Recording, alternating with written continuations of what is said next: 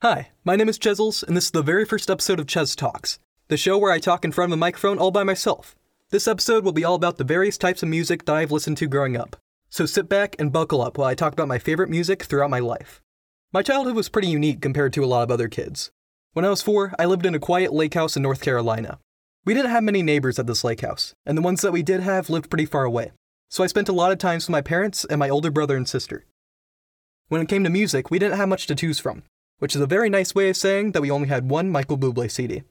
And my mom listened to it all the time. She would play this CD again. And again. And again.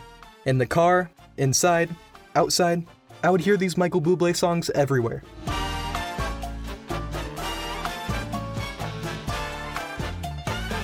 When marimba rhythms start to play, dance with me, make me sweat. Regardless of how I'm talking about it, I actually really enjoy these songs. Don't get me wrong. At the time, they got pretty old. But now I love to hear them. Every time I hear these songs, they remind me of when I had a quiet and simple life living by a lake in North Carolina. After living in that lake house for a while, my family had to move to Georgia. And if you've been to Georgia, then you know that people who live there love country music. I lived in Georgia from when I was 4 years old until I was about 7 years old, so I wasn't exactly the age where you could truly enjoy music. But whenever I think about memories from Georgia, they are always accompanied with country music. The country artists that stick out in my mind the most from this time are country legends like Tim McGraw, Rascal Flatts, Keith Urban, and Garth Brooks. Here, take a listen. And if it helps, try thinking about beer, tractors, pickup trucks, and women. 6 lanes, tail lights, red ants marching into the night. They disappear to the left and right again. Rain on the roof of this empty house, that don't bother me. I can take a few tears now and then and just let them out.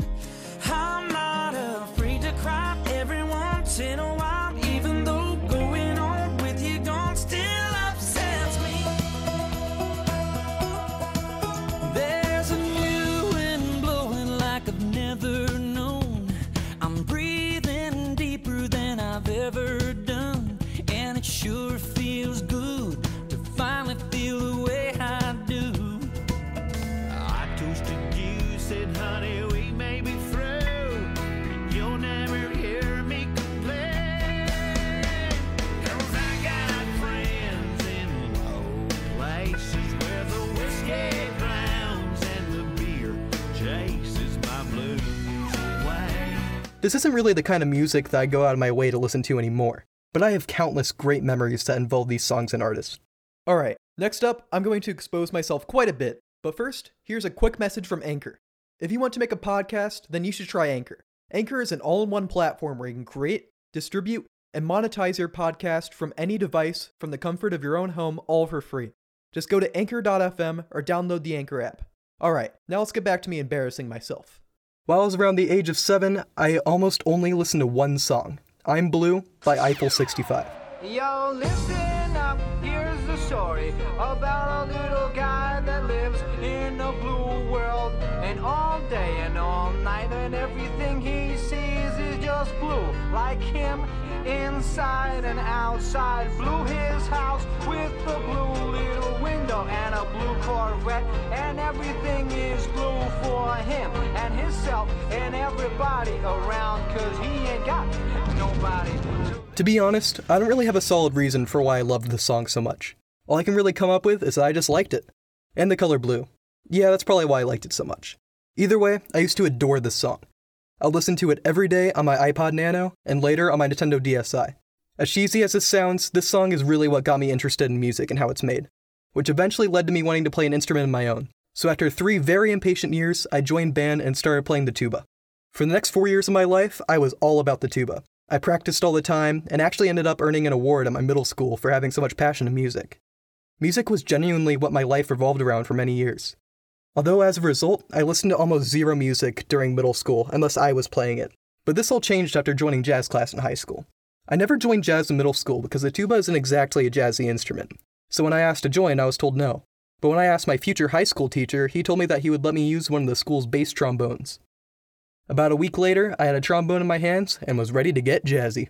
Jazz was always my favorite class in high school. I was surrounded by people who shared the same passion for music that I did. It goes without saying that I wasn't the best at trombone, but I was getting better each day. What really got me loving the class was the final exam. Instead of a traditional exam like all of my other classes, we had to create a playlist of an assigned jazz artist that plays our instrument. Throughout all the years I was in jazz, I created quite a few playlists. Some of my favorite artists I was assigned were J.J. Johnson, Curtis Fuller, Wycliffe Gordon, Bill Watrous, and Slide Hampton. I'm aware that only a certain group of people will recognize these artists, so here are some of my favorite parts of their songs.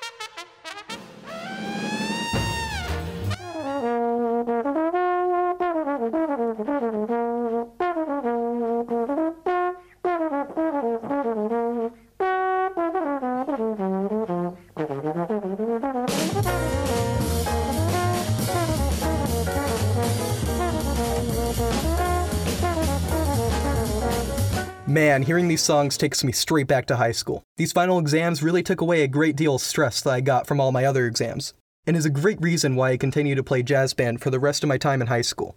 These jazz final exams really got me into seeking out more kinds of music other than what I was just performing when I was around 14. Yeah, I was pretty late to the party, but I ended up exploring the world of rap music. I listened to a lot of different rap artists at this time, but the two that stick out in my mind the most are Biggie Smalls and MF Doom.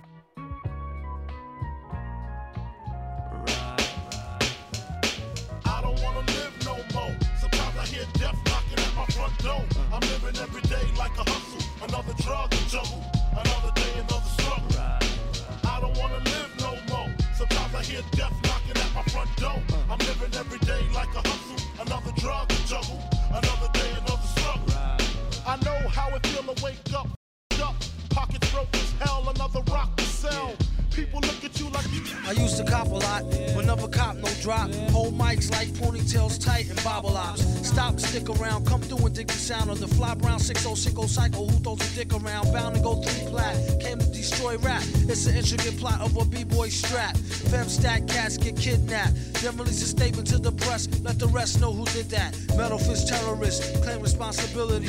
Broken household name usually set in hostility. What is MF, you silly? I like to take men to the... It's hard for me to say exactly why I love these songs so much. I think a big part of it is how much of their personality shines through. I really love how both of these artists have songs that are serious and others that are goofy. When we go through life as humans, we constantly have ups and downs. So I'm a big fan of when artists show that they're humans too and experience the same ups and downs that we do.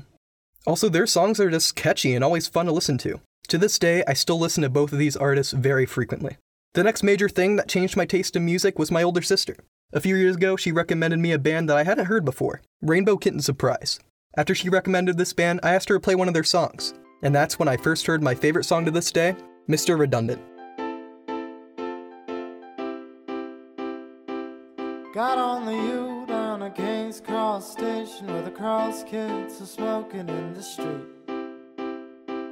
Mr. Redundant's got a boy in London asking questions no one had a right to be. Say, hey, Mr. Hottie, hey, hottie, hottie. To this day, every time I hear this song, it just makes me feel good. I love everything about the experience of listening to this song. Naturally, because I enjoyed it so much, I started listening to more of the songs by this group, and I was definitely not disappointed.